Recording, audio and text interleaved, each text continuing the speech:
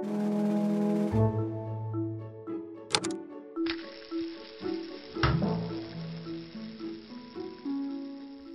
TonkoCast listeners, I'm Mike Dutton. I'm an art director here at Tonko House.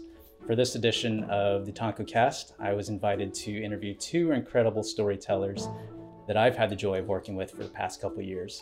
They are Alex Wu and Stanley Moore, co-founders of Cuckoo Studios. Alex and Stanley both come from Pixar, where Alex was a story lead and worked on films such as Ratatouille, WALL-E, Finding Dory, and The Good Dinosaur. Stanley was a story artist on Finding Dory and Monster University, and also animated on the Oscar-winning short, The Fantastic Flying Books of Mr. Morris Lesmore. Alex and Stanley are the creators of a new show on Netflix called Go Go Corey Carson. Now, full disclaimer, I worked on this show, but I can safely promise that you're gonna love it. You can watch the first season now on Netflix, and then watch that over and over until March 1st when the second season comes out. Now, getting to sit down and talk shop at length with Alex and Stanley is a highlight for me, especially as an aspiring storyteller. For any of you listening that are interested in what it takes to tell a good story or even pitch an idea, I believe you're in for a treat. Getting to hear from two people who are at the absolute top of their craft, have a genuine love for it, and yet want to continue pushing themselves as storytellers and filmmakers. Give the cast a listen. I'm sure you're going to enjoy it. So yeah, I'm really excited to have you guys here, and we've actually worked really closely together on a little show called Go Go Corey Carson, which is now available to see on Netflix, at least a few episodes at the time of this recording. I was wondering if we can maybe just jump into it. Absolutely. Talk a little bit about, Cuckoo Studios. Maybe we can learn a little bit more about that. You guys are, maybe just tell everybody here how Cuckoo came to be. Well, I had been at Pixar for about 10 years. Like you mentioned, I worked on Ratatouille, was my first film, and my last film was Finding Dory. And after spending about 10 years at that studio, I was sort of ready for something else, like a new challenge. I had a great time there. I learned so much. The people are so talented. I made such great friends there. And the films that I worked on were just so incredible. But yeah, near the end of my career there, I saw the landscape in the industry sort of changing with Netflix and the move towards streaming, and Netflix was greenlighting all these originals. And I just thought, if there is a time to try something new, like now's the time to do it.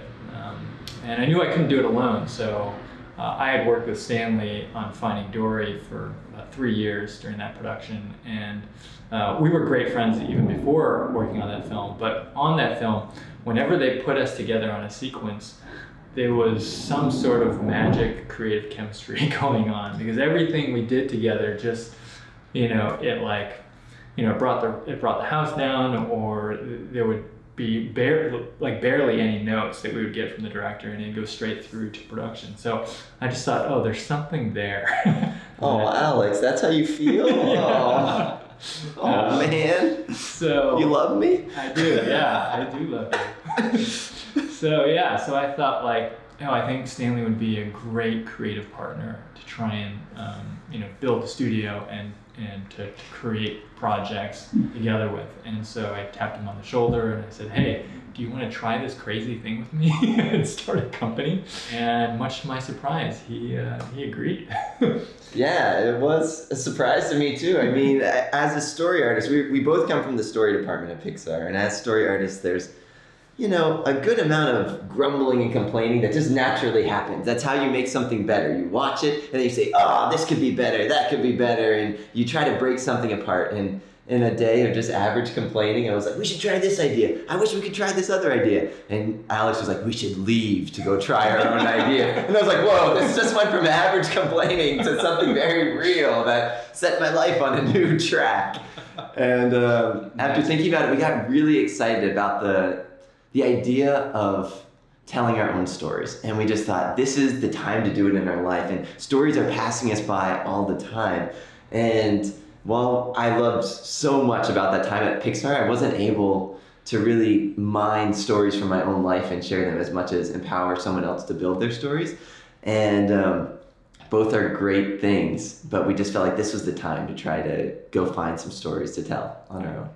Yeah, and so knowing that both Stanley and I are primarily creatives, I knew that we needed somebody who was responsible, who was going to be an adult in the room. And so I was good friends with Tim. Tim had been there for about 5 years in production. And Tim is just an incredibly bright person, really responsible, really hardworking, and just loves the medium of film, and he loves collaboration. He loves being creative or working with creative people. And so I thought he would be the perfect person to help us produce our work. So I tapped him on the shoulder and asked him if he'd be interested in joining us. And again, much to my surprise, he was game. So the three of us left at the end of 2015 and started the company January, I think 2nd or 4th, I think was the Monday. Yeah, something like that. 2016. And it's been a little over 4 years now. Yeah, for about 2 years, we described ourselves as a fake company. It was just the three of us, and we left with not very much. And people said, "Oh, do you guys have ideas for films or series one year?" Yeah, or do you have a deal with another studio? And we said no. Like, we should have. Those sound like good things to have, like ideas and partnerships. And then we just sort of started from scratch and tried to come up with ideas, as many ideas as we could in those first 2 years for feature films and for episodic series for all different age ranges. And then a few of them stood out to us as something we really got excited about and wanted to try. So we put together pitches, took those down to LA and did the song and dance and tried to sell something. And about a year in, I wondered if we would ever sell anything. And I thought, hey, maybe this is just for us. We're just gonna, board some episodes that are really great and no one will ever see them or hear them. And then something clicked, and we've been so honored to get a show out into the world just this last January. Well, I was going to say, leading up to all this, this might answer how the name Cuckoo was even decided on. But was that actually something that you guys had named before you went out, or just? It was when we were creating the company. We needed to register the company. Mm-hmm. I had been working on a short about cuckoo clocks in my own time, and so that word was sort of in my mind. I thought it was just a fun word that sounded nice with you have the ooh in the studio, so there was a kind of like a rhythm there. But more than anything, I think what we did was a little crazy. It was a little cuckoo. So we just thought it was an appropriate name. And it just stuck. Yeah. So. Funny story of Tonko starting out is I think they went sometime before they even realized, we should actually have a business license. So I feel like every studio starting out has a few missteps. Yeah. Well, that's what happens when you have artists starting your company. Yeah. We need our Tims and Zens. And yeah, exactly. I think a lot of people, myself included, like there's that we can live kind of vicariously through the decision that you guys made. And I certainly, coming from YouTube, which before Tonko House, YouTube is all about empowering creatives to put whatever content they want out there, make whatever you want, the platform is there. So that's very empowering, but at the same time, you guys are also dealing with the realities of trying to put out a show and sell the idea. But at the same time, this is the big step. You can tell any story that you want to. I'm curious how it did arrive, the Go-Go Corey Carson. Yeah, that's a great question. So it wasn't the first project we developed, but it was actually a partnership with a company called VTech. One of my family friends is the CEO and the founder of that company. My family, I went to high school in Hong Kong. My family's originally from there. We have a lot of roots in that country, city, state, special administrative region it's called. So he's a family friend of mine, and he found out that we were starting a studio, and he was really interested in getting into animation. As a toy company, I think a lot of these toy companies, they want to get into content creation because it's a way to boost the visibility of their toy properties and increase engagement with their core consumers. He approached us and said, "Hey, would you be interested in making a show based off of one of our toy properties?" And so at first we were like, I don't know. We didn't leave Pixar to create shows based off of toys, but when we saw the property, we got really excited because it was kind of a blank slate. So the toy line is called Go-Go Smart Wheels, and it's a bunch of vehicle types like trucks, ambulances, police cars, race cars, and then all these tracks that you can customize and build. But they didn't have any characters. They were just sort of archetypes of vehicles. And so the slate was kind of blank for us. And the designs were actually somewhat appealing. I mean, we felt like we could increase the appeal, but there was a nice sort of chunkiness that was built into the design aesthetic. And so we thought, hey, we could actually build something really great. Stanley and I sort of mulled it over, and when we thought about we looked at actually the landscape of vehicle character-based shows. Almost all of them focused on adult characters in adult cars with adult problems, and none of them had a kid car with kid problems. And so we thought, oh, that's actually a unique angle, and that's a reason to actually tell these kind of stories. We sort of took out family albums from when we were a kid, and we looked at all of our photos from when we were 5, 6, 7, 8 years old, and we thought, oh, this is great. Like, if we could create a show that captures the essence of childhood, that would be something I would want to watch, as an adult, as a lover of film and television. And that's what we landed on. It was trying to create a show that captured that feeling of what it was like to be a kid, just in the packaging of car and a vehicle world. Yeah, I mean, when you hear about a preschool show based on a toy line with little plastic cars, it sounds like a horrible show, actually. And I would understand how people listening are like, what? This is an artistic endeavor that you guys took on? But that was one of the things that got us really excited as well. We were like, well, for one, the show should exist because there's not a show about a family of cars, and kids love cars, and it feels like a no-brainer hole in the demographic of kids content to make something about your little kid car, like Peppa Pig or something like that. It's just a very basic idea. Yeah, there's also just so many preschool shows that just because of budgetary reasons have to be phoned in, or they're done quickly, and we just felt like this show could be really good. Even though it sounds really bad, what if you took that idea that sounds bad but just poured your heart and soul into it and tried to make it the best show that you could? And that got us really excited. When we were bringing on teams and recruiting, we were telling them we know it sounds like it wouldn't be that much fun to work on, but it's gonna be a good show, and our goal is that you're gonna love it as much as the preschool kids that we make it for. And there's some people who were like, nah, I don't do preschool, and they sort of turned us down. And then some people got excited who had never done preschool. They had come from features, and they were like, that makes sense, that could be good, let's make it as good as we can. And it was a really exciting time to try to figure out, can we make a preschool show that we really enjoy watching? Was the artistic challenge we faced.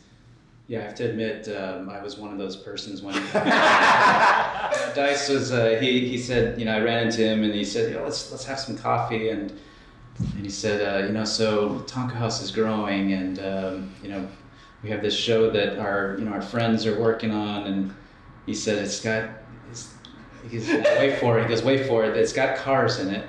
And I just immediately thought, oh man, really? They're Pixar to make more cars? And then he said, but listen, well, I'm gonna show you the pitch that these guys put together. And to use car references, I made a complete U-turn. It was, I saw the pitch, and it has hit all those points that you guys are talking about. Just something that hadn't really been done in that sort of that realm, preschool shows. And I'm a father of 2 kids that throughout the course of this, we're preschool aged, and watching the kind of shows that they watch, they're the things where, you put them on as basically like babysitters. I'll put it on in the room, but I'm leaving the room. They'll be fine. It's nothing bad, but it's also nothing good. Right. And then it really engages everybody. And even though these are very child-based experiences and it's from a child's perspective, there's something very appealing to full families where, and not just children, not just preschoolers. I've heard from dads who, they've watched this with their 5th grade kid. Yeah. It really is appealing to, many ages. Yeah, that was our goal. I mean, I think a lot of preschool content from our research, understandably focuses on curriculum-based content.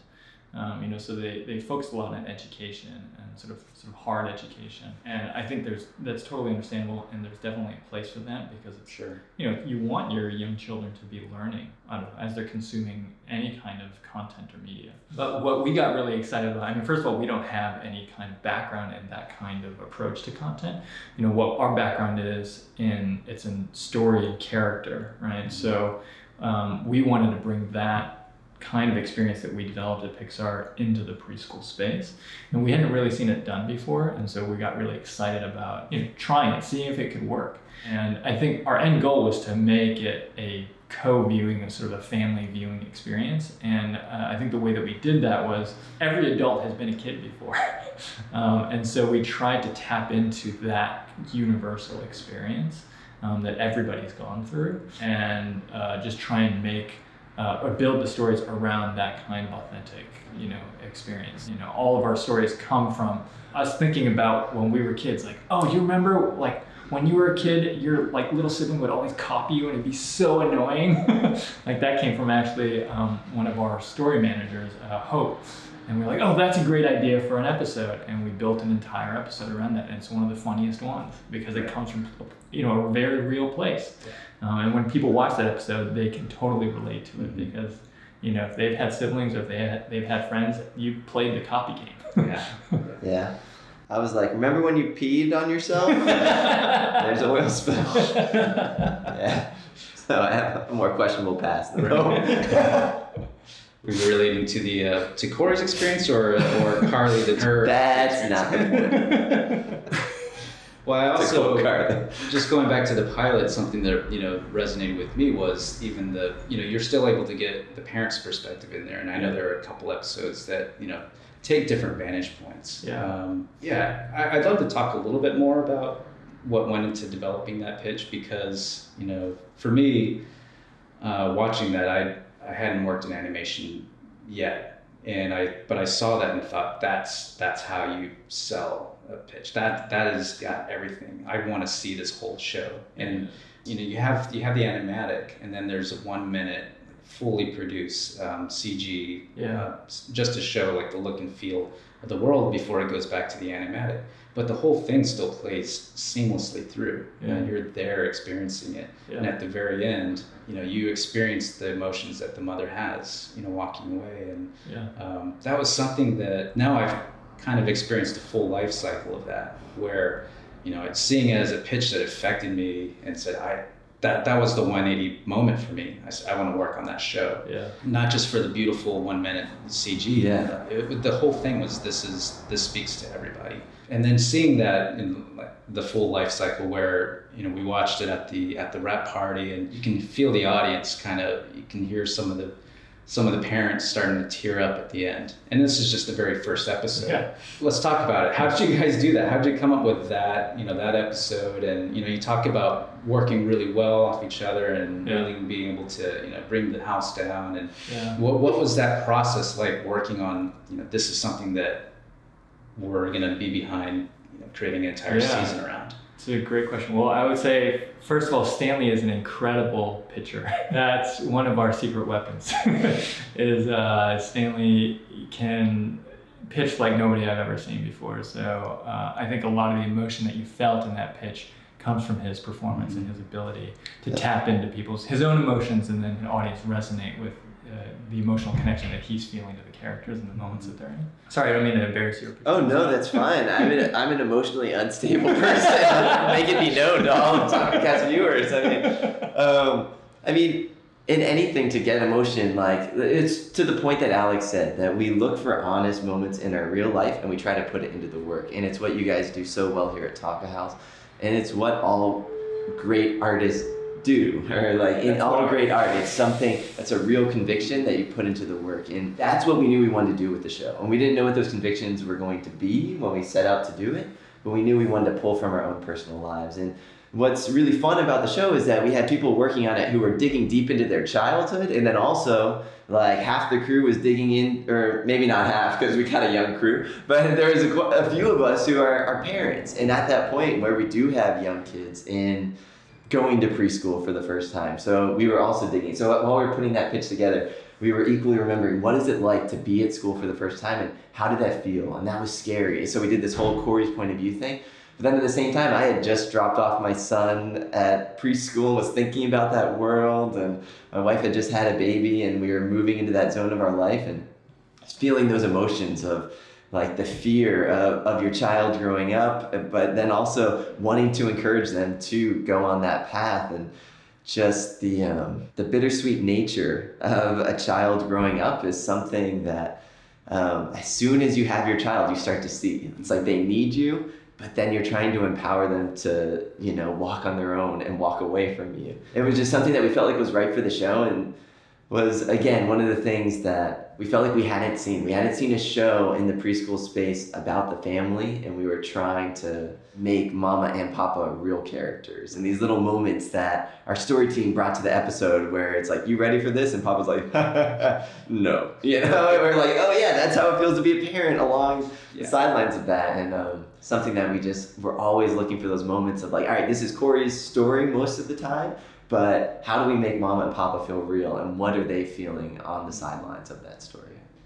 Yeah, and then in that moment that you're talking about, it's unconventional. We just sort of like popped out to Mama's point of view, and we know like story structure-wise, this is actually a bit odd to do in a story like that, but it just was a moment that we felt like was honest and was a part of that experience. And this is one of the things that we can give to parents so that they have something to watch, in this episode as well. That's something that just working, you talked about at the beginning, Alex, that you're feeling like we're at a different age or a different period of what kind of content we're putting out, and maybe even the kinds of stories that we're telling. Family values and that sort of perspective is not anything new, but telling it in this way where you're saying that you're popping out into unconventional like points of view or kind of switching things up. Is that are you able to do that because of where we're at with, working with platforms like Netflix and...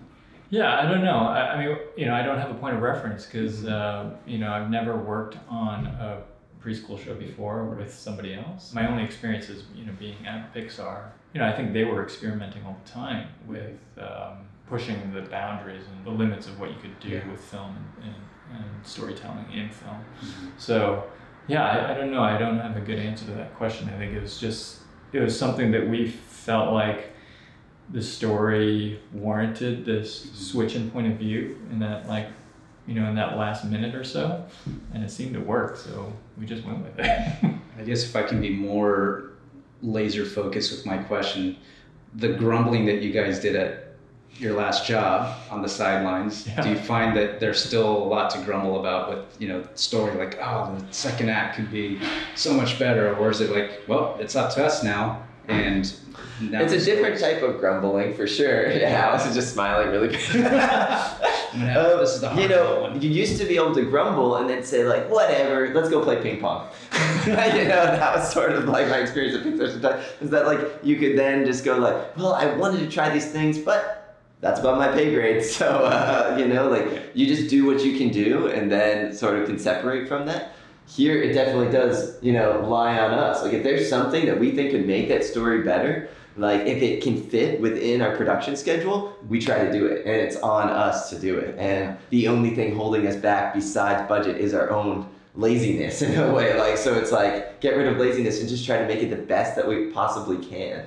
Yeah, there's definitely an ownership that we've taken on here, but the grumbling and all that, I think that just happened. That is being in many ways an artist, or I can only speak from being just like a story artist in that part of the process. I don't know if you feel the same way as a biz dev artist, but there's always something, right, that you're feeling that could be a little bit better. And I think that desire, it could be grumbling, which maybe has a negative context, but just that desire to make something better and see something like, oh wait, that I'm unhappy with that piece of it, and then go back and try to fix it. That's what all of our story reviews are. And it's constructive grumbling of like, I'm not enjoying that part of it. And it's like, that's great. All right, what are you not enjoying about it? Let's get to the core of it and then try to fix that and make it better. Does that still work? And that process of always feeling like there's like another mountain to climb or another way to make it better is what I love about stories. It's very exciting, and personalities conflicting and then coming to a better answer. And me and Alex have argued many, many times and will continue to argue in the future. But we know that it's from a respect of trying to make something better. And we each are bringing something that we care about, and it's like jazz or something. It's like different ideas coming to a head and then like forming something. Yeah, forming something new. Yeah, I love that. I've been using the jazz reference in our own work Yeah. on our team. Yeah, each person has a different way of improvising, and it's Yeah. really more in the spirit of the overall piece. I wanted to know a little bit more about that CG segment, but also you're touching on something, Stanley, I want to get back to, which is that the room full of artists and story artists wanting to make things better. Put a pin in that. But I did want to know a little bit about this process working with, to get that CG bit made. I think a lot of people would be curious, hey, I want to pitch something. How do I make something that has that really nice polished bit of content to really sell the look and feel of something? Because we're also not all great pitchers like you, Stanley. We might want to rely on some art. How did that come to be? I mean, we worked with an incredible team. So Yuri Lotan is a friend of Stanley's, and they went to school together. He is sort of a jack of all trades and master of all as well. He's fantastic. He's actually helping us direct some episodes right now on our show. So he was working in the feature industry, I think down at Sony for a little while. And then he moved back to Israel, which is where he's originally from, to be closer to family. And he was open to doing freelance work. And, we decided to do what we call a proof of concept, just because we felt like, if you just pitch the idea with like a log line of like, hey, this is a preschool show about a kid car who lives in a vehicle world, it's not very compelling. Right. What's compelling about the show, at least from my point of view, is the artistry with which we execute it and the storytelling. And so you can say, oh, it's going to have great artistry and it's going to have great storytelling, but that's easy to say. Everybody probably says that in an LA media. It's not like, well, the show's going to be, one of your like run-of-the-mill, phoned it in shows. So, I'm one of those people that it's like, the proof is in the pudding, right? So you just got to show people, show rather than tell. It's always more powerful. So I was trying to find a way that we could demonstrate tangibly what the value that this show was going to bring to the space. And the only way to do that was to create this, 1 minute proof of concept. Because we felt like that's where our strengths lie, is like really in the artistry and in the storytelling.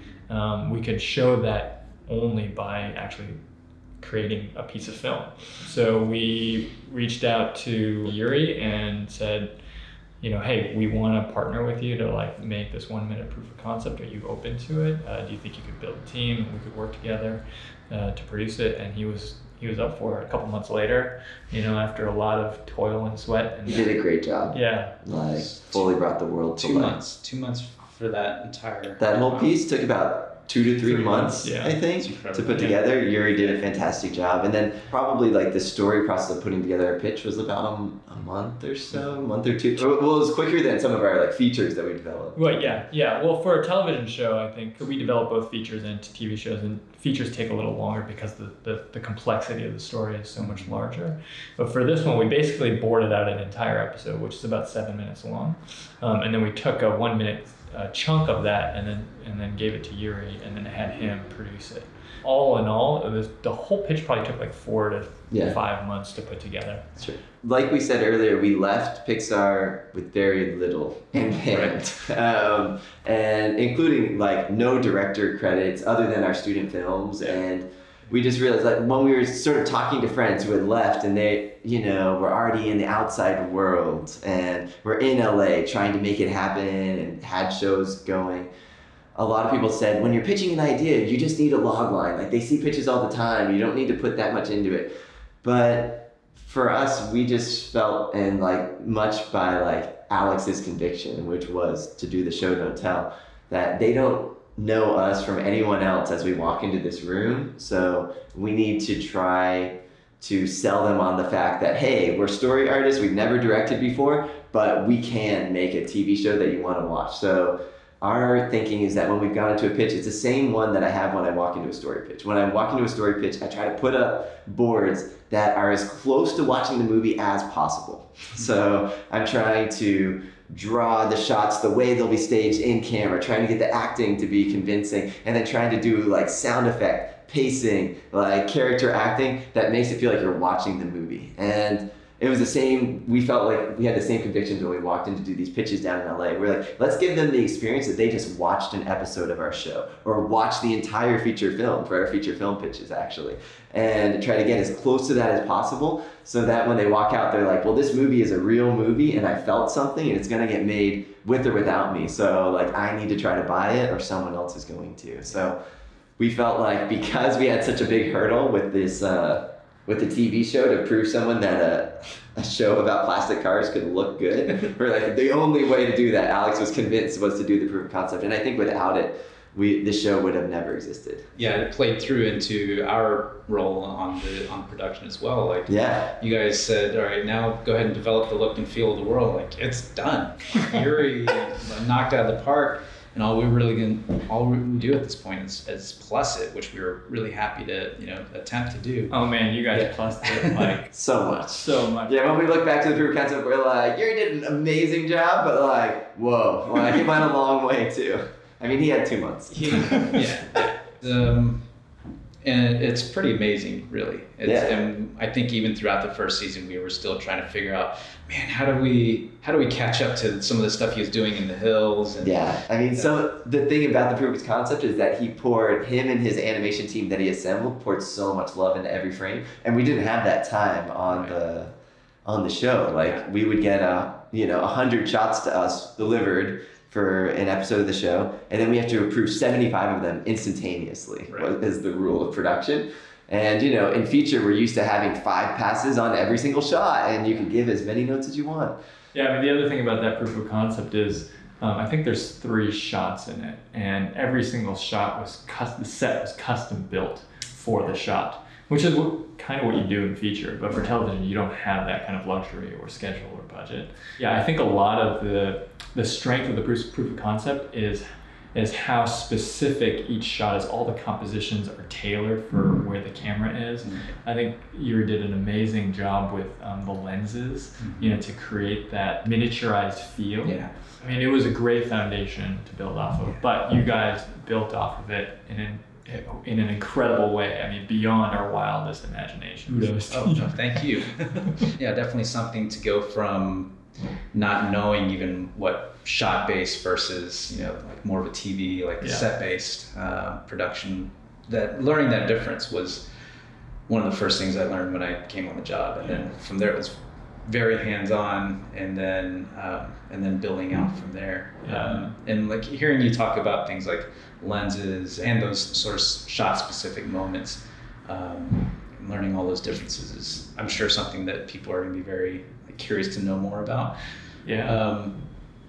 And you're talking a little bit about it too, Stanley, that when you board, you like to show very closely what it might look like in camera, and you're thinking about the limitations of camera and a real set. I've noticed that you don't hold each story artist to that standard, though. I mean, not that it's a standard, but that approach. You're also entitling different artists to bring their kind of taste and what they're good at to the show. Just to name a few people that I really admire, like Tyler is one who, they're not really camera specific, but there's more of a flavor to the show that's really great. Also, going back to the thing you were talking about earlier about having a lot of different artists in the room that are all not grumbling, but just wanting to make it better and, really put that personalized stamp on it. For you guys, what's that process like? There was a decision to make it that way. That's definitely a culture that you guys cultivated. Yeah, I mean, I think it comes down to our belief that animation and filmmaking is really a team sport, that the sum is greater than the individual parts. And so we really value great ideas, and those great ideas can come from anywhere and anyone. And so we try to create an environment. After you pitch an episode, anybody can raise their hand and say, well, I didn't like this, or this didn't work for me, I was confused here.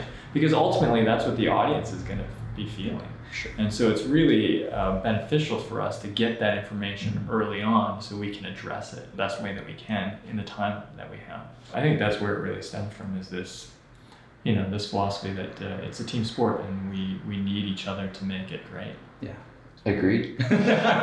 Yeah, I mean, when you're building out a team, you don't want just one type of player, like you can't have, we're in the Bay here, like you can't have the Warriors and just have a bunch of Steph Currys. That would actually be pretty awesome. But like we need some other people. We need people who are taller than Steph Curry on the team, like some like great defensive players as well. So that's the same thing with the story team. Like everybody's bringing something different. Like the way me and Alex bring different sensibilities. We love completely different movies. We have overlap of similar movies that we love as well. But then Alex completely loves Roma. I completely love It's a Wonderful Life. But like we both respect the other movies, but then we bring these different sensibilities to the projects that we work on.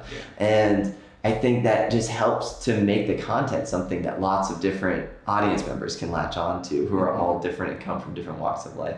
So it's been fantastic. Like the story team has a huge variety of people who care about wildly different things. There's a process of trying to keep that all feeling like one show. It's been really exciting. Or even in the process in the middle, like all of our artists are like in one room together, and we hear that like when somebody who maybe isn't as good at comedy is struggling, they'll turn around and be like, hey, what do you guys think? Like, does anybody have a joke for this? And there's just a lot of collaboration, and it's been a really great process. I mean, this was our first stint into the board-driven process, actually. Like coming from feature, we always worked in scripts. So in feature film, you get, a script that is more or less oftentimes locked on the films that I was on, where you'd get like, a 5-page script for a 5-minute scene, and you board the pages, and you can find little things to embellish.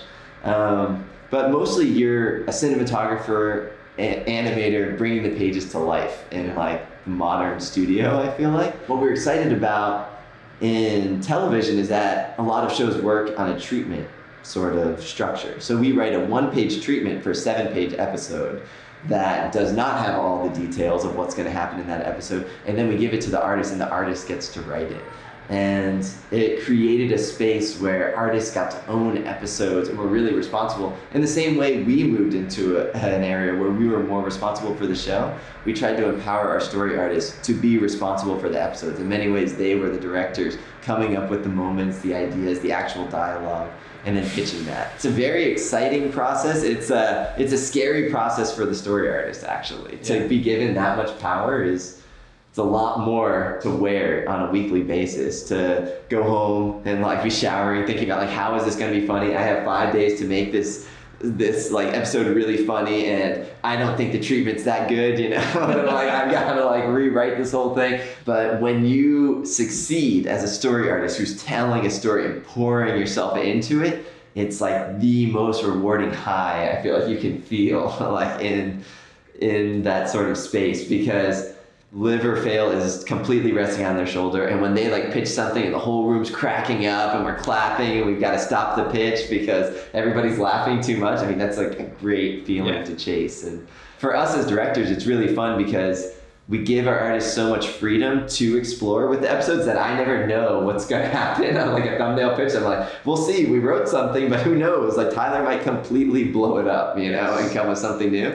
And it's very exciting, and I never felt that level of excitement actually in really tight script-driven shows, because the director knew what was coming more or less. Sure. So they would maybe have like a chuckle, or there'd be little moments of amusement, but it wasn't the way it is in TV, where I just feel like I get slapped in the face with new ideas all the time, and it's very exciting in that way. I have to say that philosophy or that approach that you guys have also carries into art, where we'll see little moments where, how can we'll start asking, can we even plus some of the visual comedy, or just have something in there? And you guys are, very open to and it's also, if we can get the room to laugh too, then that's also a very good feeling. And then some of those things actually make it into the show as well. One was the coldest snack in the Motorsauri. Hey, it was just Master Dutton over here. I made it, and then I thought, just to get the room to laugh, but then it actually made it. It was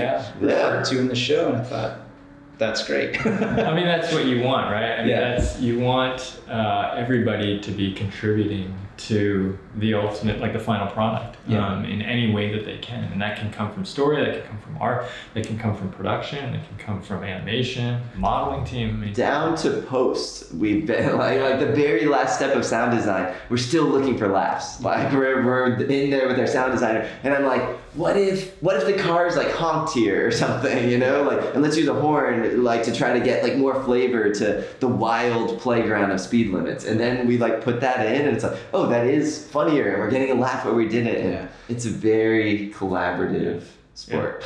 I need to correct myself. Earlier I said the phrase I was trying to allude to was the whole is greater than the sum of the individual parts. And I think I said something like the sum is greater than the individual parts, which doesn't make sense. None of us studied that. But adding. Yeah, right. But no, you mentioned that with the sound design, and it was a bigger moment, but when Hallie introduces herself. Right. And this kind of goes back to, recalling our own childhood too. I remember sitting with the box fan. Yeah. So for anybody who hasn't seen the show, Hallie she's a helicopter, and she introduces herself and spins her propeller blades in front of her face in a way that makes the voice kind of sound. Yeah. What kid hasn't put a box fan in front of themselves and like pretend they're on an airplane and speaking right into that? So just those little moments that it's not the whole show, but it's just little. You're just peppering these little moments. Well, that's great character stuff, right? I mean, that's the stuff we talked about of like thinking back to our childhood, remembering things that we did, and then trying to put that into the show. Yeah, that was Jason Heaton. He did a pass. So me and Alex boarded that first episode, put it together for a pitch. But then when we put it into the show actually in the process of writing it and digging into it, sort of aged itself up a little bit. Corey got a little bit older, and we're like, we wanted to have more comedy in the show and just find more of an edge so that we could bring in fifth graders to the show and things like that. Yeah. And doing that, like the original pitch was a little bit stale, so we handed it off to Jason Heaton, who's one of our story artists, now also turned director. And he did this pass, and every time I laugh in that first episode, it's things he added. It's that, it's you ready for this? No. Yeah. Yeah. So, want to go to a different school? Yeah, let's go to a different school. Yeah. It's this whole little layer of character, and that's the best thing about animation that I love is that each step of the way, there's just like one extra pass. Like everyone's bringing something, as we said, and it's great to see like when you get to the end and it just becomes a real thing out in the world. It looks like something that was thought of all at once, but really it was failure after failure and trial after trial and making it better and better, and only one thing was good at the beginning, and then we make it funnier. And the first time we wrote the scene, Mr. Train was actually just a semi-truck at a stoplight, and then we're like, well, how do we make this more engaging? We don't want to just be at this stoplight, but let's make him a train, let's have it keep going. And then we came up with that joke of like, looks like we're going left. Yeah. These things just sort of come alive as you're making them, and that excitement of like not knowing what you're about to pitch. This happens all the time in the story where we're like, what if they said this and I don't know what we don't know what we're gonna say, and then you just spill. And then like the Mr. Train scene as is was just something that like in a riff session we like pitched exactly like that, and then it was like, oh, that's actually, we should write that down. That's great. And then it becomes a moment, And I love that it also in an episodic format, it becomes like that kind of recurring gag too. Yeah. He's realizing it for the first time every time. Like how long have you been doing this job? You know this is coming up. Yeah, for some reason. So funny. Great. Yeah, I love Mr. Train. Well, it's funny. So the actor who does it, Bob Barnes, is every time we go into one of these recording sessions, he just knows that's what he has to hit. He's never going to be able to finish his story. Simplest job ever. All right, where's my left turn? Okay. Exactly. There was another, oh man, I had it on the tip of my tongue, but I actually compare him to, he's kind of like sort of like the Mr. Wilson moment. Yeah. That's some of the fun stuff that comes out of, working with different artists and different story artists, and they're adding that kind of layer to the cake. I imagine it's a little harder with the script-driven process, but is there still room for that? Or I guess what maybe taking me through some of the pros and cons of working in with those two different approaches? And is it really strictly those two approaches? Yeah, I mean, I would say when you're working on a feature film and something that's much longer format, it's very hard to not have a script because, the length of the story is so much longer. You have multiple people working on the same story. There's usually multiple subplots. So all of these things have to interweave with one another. So if you just gave people like an outline, that movie's not going to make sense. Yeah, it would just be complete chaos and incoherent, right? So like with the Go-Go show, the reason we can do that is because each episode is self-contained. So you give that to one artist, it's 7 minutes long. That's really manageable. It's almost like basically boarding a sequence in a feature. But because a feature film is essentially a serialized episodic story, essentially, all these things have to weave together like fabric. Right. And so that takes a tremendous amount of coordination, and that's why you need a script. That's not to say that you don't have moments within a feature film where you can go off a script, especially a lot of times in the third act when you have a lot of action stuff. It's really hard to just write it and describe it in text. Right. And that's when you have usually like a story team come together and just throw out a bunch of ideas because it's really clear you need to get from point A to point B, and then you just throw a bunch of obstacles in front of that character. But for the most part, I'd say for the first and almost all of the second act, and then probably the very end of the third act, that needs to be very deliberately crafted to work.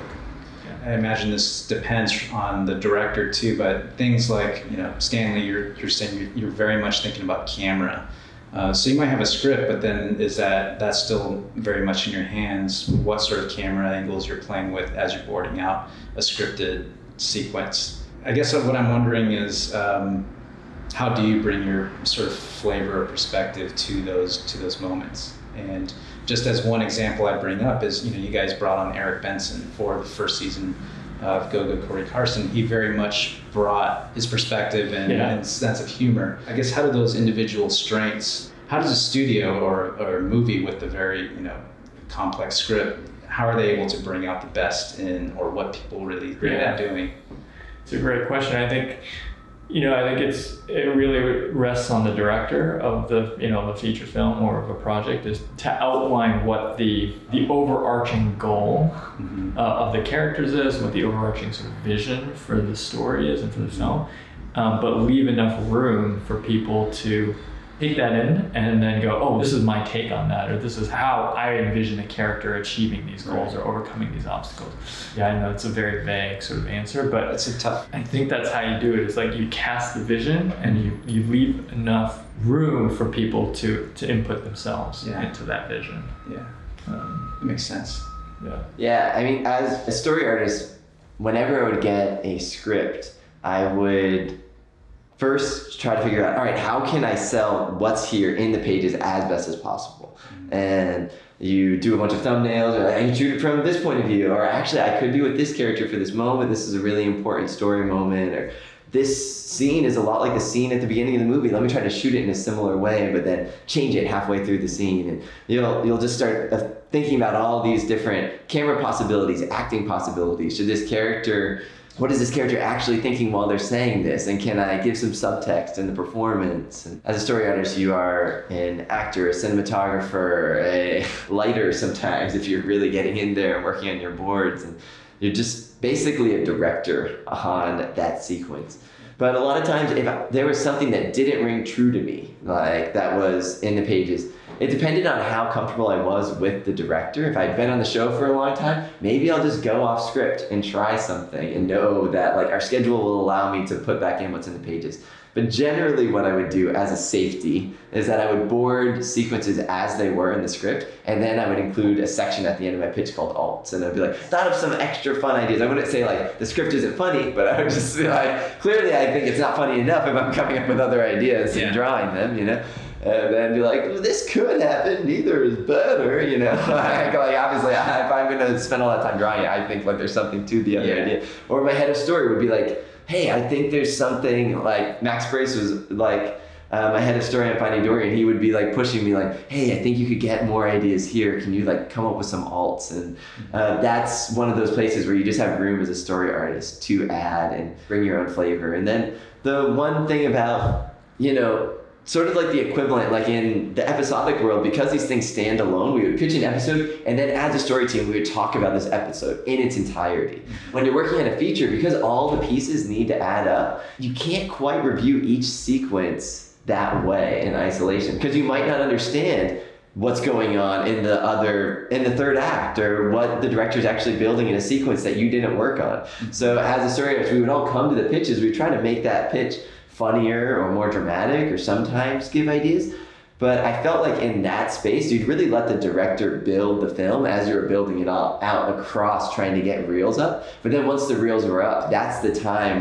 It's almost the equivalent to us looking at like a single episode, and then the story team can really have at it. I feel like that was the time when we would have the reels up, that we could have a session with our director and say, I'm not buying this, or this motivation is off, I don't feel the character arc, I think that we need to like uphaul this. Sometimes we'd pitch massive things as a story team, and the director would go up and think of the way to fix a movie, the story team would be having their own huddles, we would present things to the director.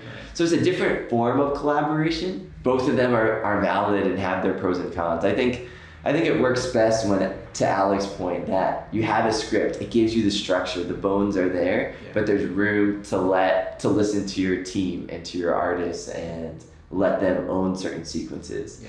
At the end of the day, the story team really does bring those reels to life, and it's like that first injection of life into the film that's in a visual way. You need the team to be convinced and to feel like they have something that they're owning as well. So like when you could give a story artist ownership over a sequence, I've seen those sequences become the best sequences in the film, and things that went off script and there was freedom in it. It was just stronger than what was ever on the page. Yeah, that's really cool. Now you guys, this last season, you were directing and taking on more than just story, and do you feel like that experience prepared you for things like scoring, composing, sound design, post-production, running a studio? I want to talk a little bit about that transition. Yeah, I think fortunately we had both directed our own student films and taken them all the way through production. So I think we were familiar with that pipeline.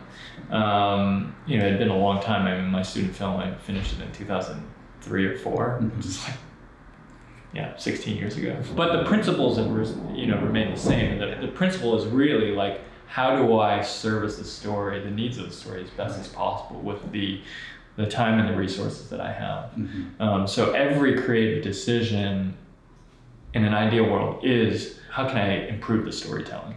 Or make the story points clear. With television, you have limited time. Like Stanley said, you really only have the ability to give notes on about 25% of the deliverables. Right. Sometimes you're just you're making the best with what's available to you. Right. But the underlying principle is always, how do I service the story in the best way possible? Yeah. And I would say that that's true even like on like the organizational level. Is like, running the company, every system we put in place, every decision we put in place, it's really to try and service the work and service the film or the television show, and to try and make it the highest quality possible with the limited resources that we have. So I think a lot of the job, at least for me, as like the CEO of the company, is making sure that we align our limited resources in a way that's focused and directed towards the end product. So it's probably a good time to talk about some of the big things that are on Cuckoo's radar, things that are coming up. I don't know how much we can talk about, so feel free to stop me wherever you need to. But we are talking a little bit about board-based, script-based. This all seems to implying that there is something script-based in the works. There is, yeah. So we are starting pre-production on an animated feature with Netflix. We can't say much more than that, but it's going to be good. We can say what's in print, I think, which we said in other articles, which is that it's a movie about dreams, and we're really excited about playing in that world and creating an animated feature in that space. Yeah. So That's very cool. Yeah, we're very excited. it's our own dream project. Nice. Yeah. Go Corey Carson, your dream project too. Anything that you can pour yourself into and have a fun time making is a dream project. Yeah. I mean, we signed an overall deal with Netflix, I think back in July, sometime in the summer. And so that's basically for the next couple of years, every project that we develop, they have a first look opportunity. So we're in the process of developing other projects, and hopefully they'll like them and they'll greenlight them, and we'll have more projects to work on in the coming years. So those are the two, I think, big developments for our studio. Excellent.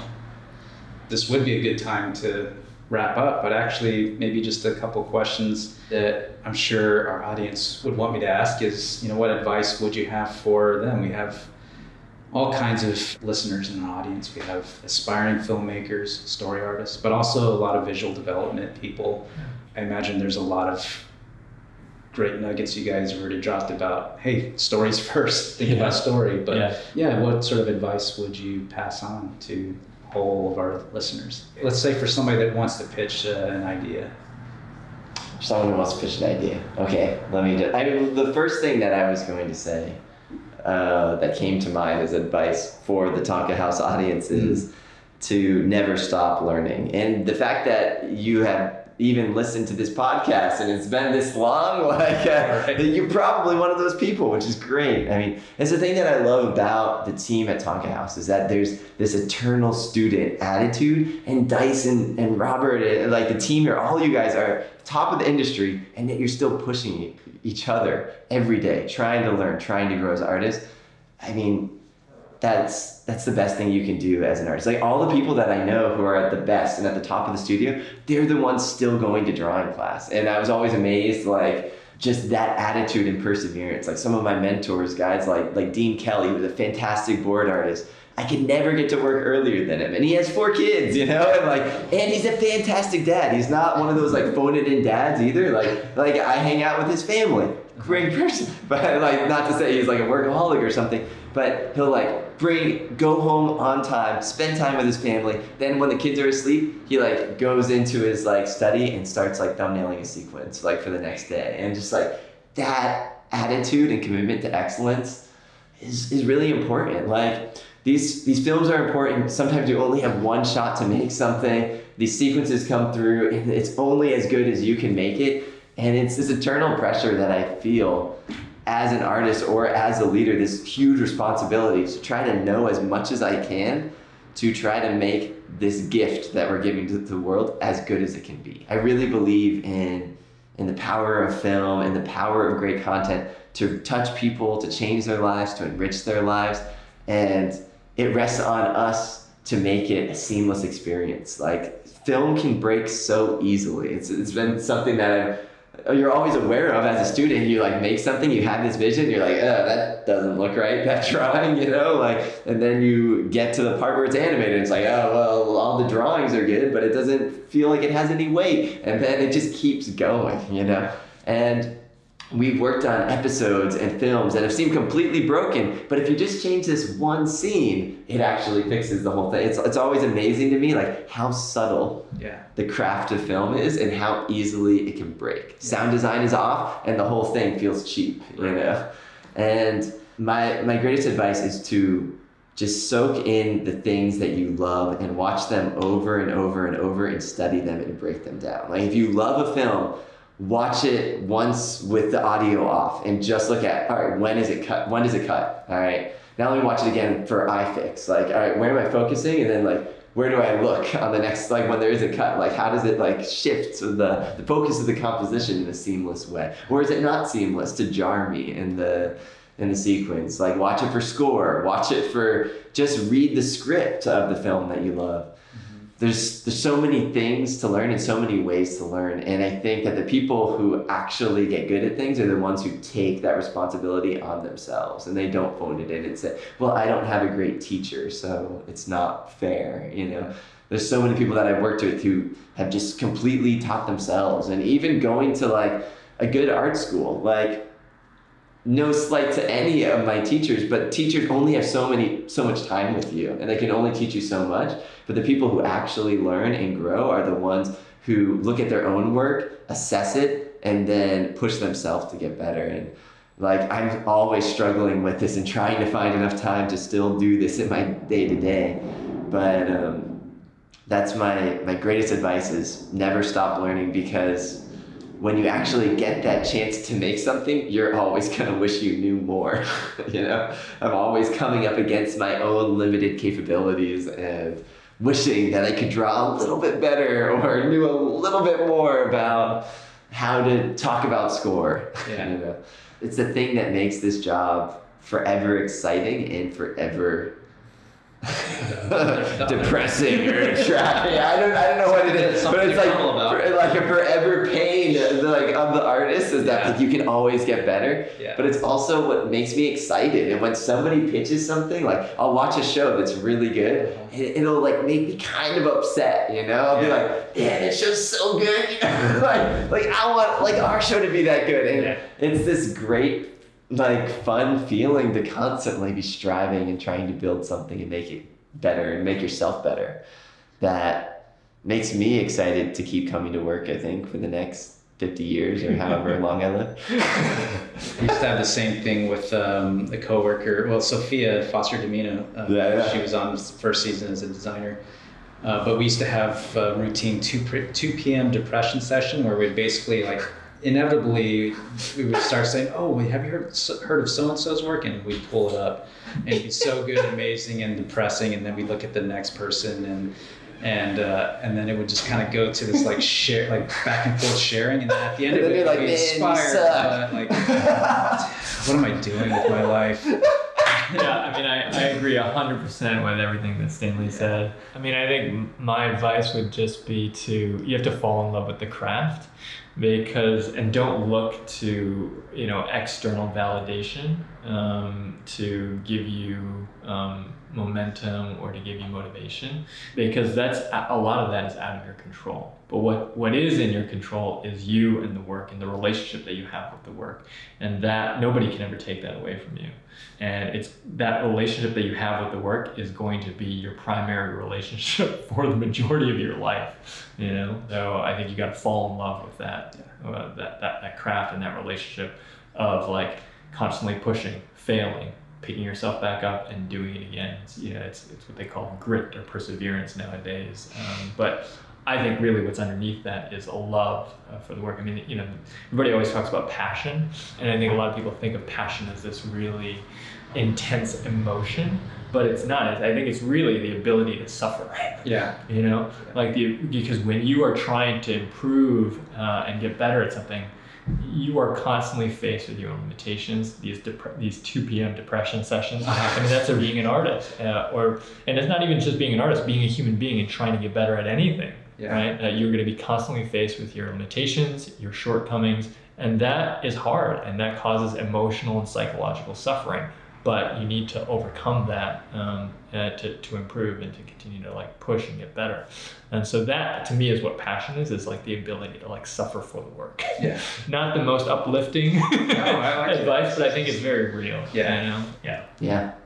Lots of suffering. But then the joy on the other side. Joy on the other side is amazing. I mean, it's so deep and fulfilling. All the things that bring the most joy. I mean, I think about my son's birth, and like a lot of suffering came when my son was being born to my wife, and a lot of suffering has happened since. And yet still, it is the most joyous aspect of my life and most rewarding thing. And anything that's worth it costs something, you know? Like, things that are free are usually not that great, Yes, suffering, I think it builds character. Yeah. So that's, I think from like a human standpoint, that's what you want, right? You want to become a person of character, become a person who's like a person of virtue.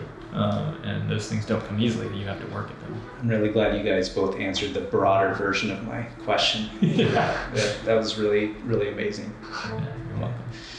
And I think that's going to do it for us. I'd like to thank Alex and Stanley for spending this time with me and doing this TancoCast. And, Thanks, Mike, for interviewing us. and thank you for all your amazing work. I mean, our show, it looks good because of you and your team. We are just so grateful. We are so blown away by your talent, and we are just so honored and humbled to be able to work with you and partner with you. So thank you so much. Thank you so much. It means a lot to hear that. Yeah. Thank you, guys. See you, Taco Cast.